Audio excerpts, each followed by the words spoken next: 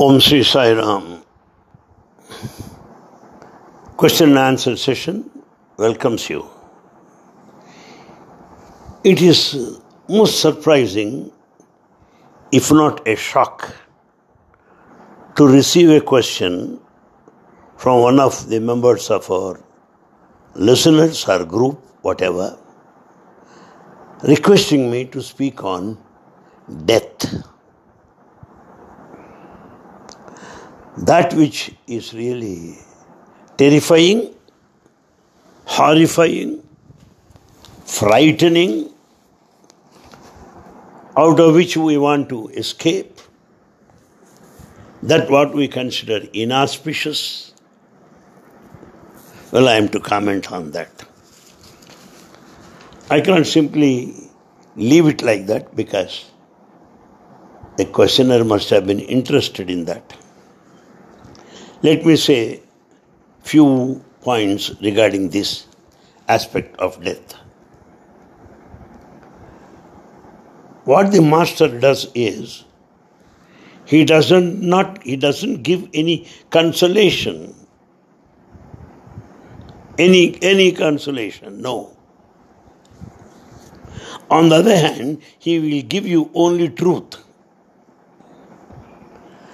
Will tell you that death is as true as life. So we have to take that death is as true as life. Anyway, life has intrinsic value. In spite of suffering and paralyzed body, may turn even mad when the whole life becomes burdensome and useless. Still, man wants to live. On close analysis, we will know that life and death are two aspects of the same energy. We may fall sick or ill, leading to the death. But we have to understand illness, go through it silently. The philosophers want us even to witness our illness, that we have to watch it. And then the philosophers say, when once you are a witness to your own illness, what happens? You'll be knowing that death can be a great glory. And it will take you the great peaks of life. The great peak of life is death. People reject death and get disturbed whenever anything is mentioned about it. It is wrong. That's what philosophers say that. On the other hand, they give an example of a rose flower which does not live for more than a day. The rose flower challenges death. Look at it. It is ready to face any dangers or difficulties because by the touch of the wind it may fall or somebody may pluck it out. Anything may happen. And the rose, while it is alive, it tosses its head in such a way as if it is talking with the sun, moon, looking at the clouds. It is very joyful. It has got great passion for life. It enjoys great joy. But the rose flower does not cling to life, no. Because by the evening time or so, it has to fade out. That there is insecurity all over. But still, rose flower challenges death. Therefore, we are asked to follow the example of a rose flower, challenging it, ready for it. Shine so long alive. There may be insecurity all over. In fact, life is full of insecurities. And our Divine Master is there to make us aware of the beauties of life. Beauty of life. so that we don't drag our life. No, beauty of life. And the life should be prepared to face all risks, dangers, and insecurities. And Master will teach us to be more sensitive. And when once we don't bother about tomorrow, it is a great challenge. It is an adventure, and death is not as terrific as we thought of. Therefore, the point is, if we can love, we can live this day. This day is lived if only we can love. What more is required? Unless we have found the eternal, we will be homeless. The eternal is the divine. Divinity is our home. Unless we find it, there is absolutely no use of life. We should always be after more substantial, more nourishing bliss and the blissful state. Let's not bother too much about the death. That's what it is said. And then, actually speaking, the death will be knocking at the door. And the Vedantis or philosophers say that it is a greatest opportunity.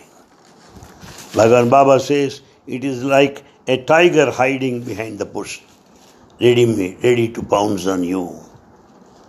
Death is like a photographer who will click the camera without telling you, come on, attention, smile please. It won't tell you.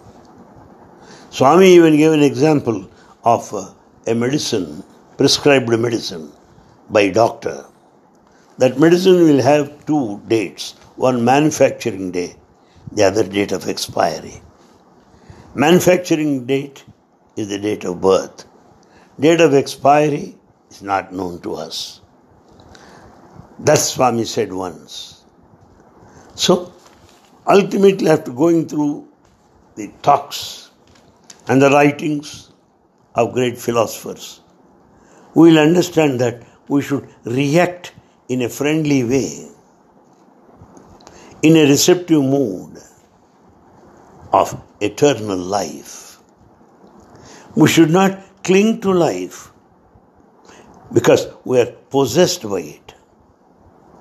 In that case, we missed one more opportunity. Death will come totally, absolutely. It may be a shock, but the shock may be taken joyously, lovingly, rejoicingly. And the top of it, it is said, let death be your meditation. Let be your meditation. And the scriptures like Bhagavad Gita, Upanishads, they say that there is no death at all.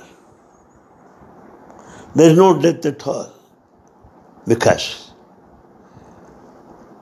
it is only just a phenomenon, a change. Bhagavad Gita gives example like this. Death is the dress of life. Death is the dress of life. Swami quotes this repeatedly. Just as we change the dress, we change the body, get into next body. That's what is said very clearly in the second chapter, Sankhya Yoga of Bhagavad Gita. And then again, many examples have been given. To give you a few. Go to the seashore. You find waves coming forth towards the shore. Wave arises out of the ocean, rises high, and then comes down. And next wave comes, goes up and comes down. The rising of a wave is the birth. And the wave fading out, coming down. That's what his death is. But the point is, it is out of the water and back to the water. Wave arises from the ocean and will be back to the ocean. Ocean is permanent. The waves are just name and form. They may come, they may rise high and come down. Just like the waves are born and die, but the ocean is permanent. Likewise, life is permanent. It is only the body, like a wave, which arises, that accomplishes all that it is blessed with. That could be possible. Later, like a wave, it subsides, ends by way of death. That's one example given. They want you to remember that life is the ocean. Wave is just the body. That's all. Second example given. Clay or mud. Out of that pot is made. Pot has got a name and a form. And in due course of time, because of continuous usage, the pot may break to pieces. And these pieces, they'll be back to earth in the form of clay or mud as before. It is a product of the clay at the end and goes back to the clay. Clay is permanent, while the pot with a name and form is impermanent, the body. Body is the pot, where the life is the clay. Clay will not go anywhere, it is permanent. It is only the pot that is made out of the clay with a name and form remain for some time. That is the example given by Bhagavan. Third example, we have got the electricity supplied to every family. We have got holders. Fix a bulb to a holder. It illumines. After some time, because of the filament that is gone, the bulb is no more useful. Whether the bulb illumines or becomes useless because the filament that is gone, current remains permanently. You are the current, bulb is your body. Another example is given. Vast sky is there. Number of clouds appear and go. Appear and go. The sky is permanent. Clouds only come and go. You are, that's life is that sky. You are the sky. But the passing clouds, the body is. Like that, the scripture emphatically says, there is no death at all. There is no death at all. Appearance of the body is the birth. Disappearance of the body is death. Life is continuous. Life is eternal. Life is immortal. That point has to be born.